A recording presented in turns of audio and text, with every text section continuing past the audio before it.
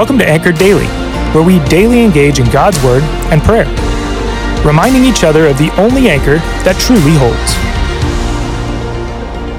Hi Bethel, this is Rachel. I'm glad to be here with you today. We sat on hard plastic chairs outside the juvenile justice courtroom. She and I and the social worker. The walls were a dirty white, the only decor a few public health flyers. This wasn't our first time waiting here, but after 2 years, it would be our last.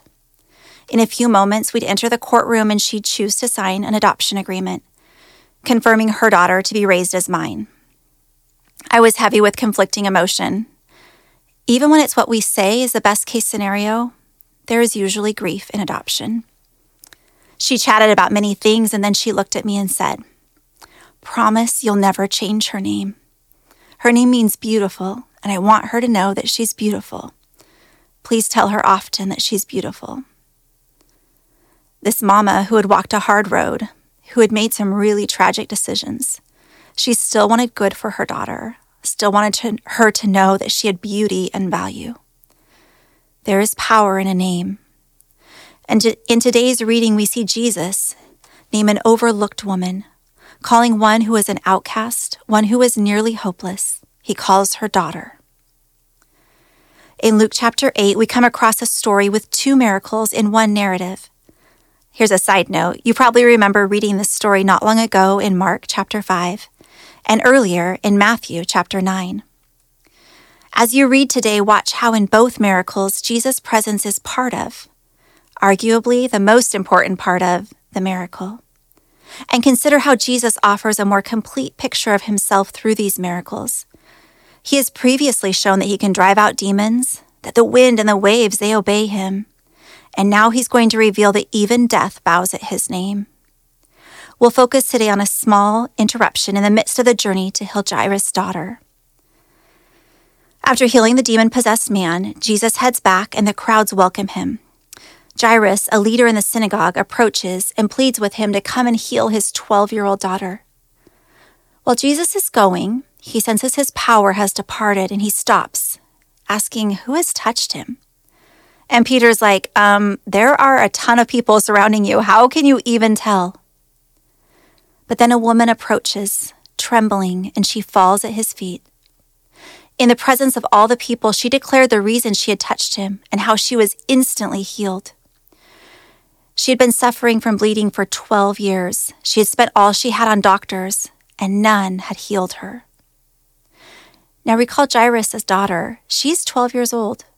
This woman who approaches has been suffering since the time Jairus' daughter had been born.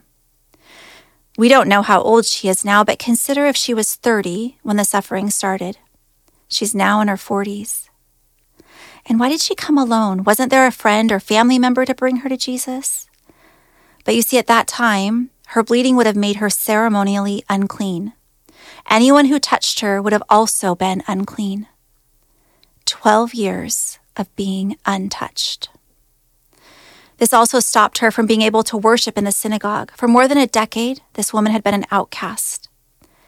Notice how Jesus responds. He doesn't rebuke her for interrupting his walk with Jairus, who was, after all, the synagogue leader.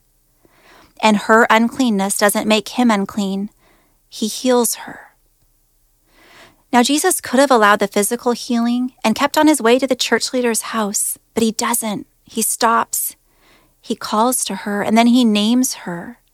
"Daughter," he says to her, "your faith has saved you." This is the only time Jesus uses daughter as a name, rather than just as a descriptor of your place in the family. I imagine how that must have felt to this dear woman who had been suffering, who had been isolated, who had been nearly hopeless. And now she is called, she is named daughter, she is seen and welcomed. She had enough hope to make her way quietly by herself to the hem of Jesus' robe. And Jesus met her there. He met her physical need, but he also offered her more than she had hoped for. He called her daughter.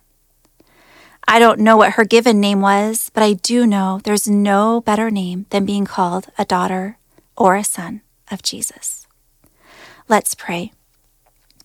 Lord, right where we are today, we come to you. We humble ourselves before you.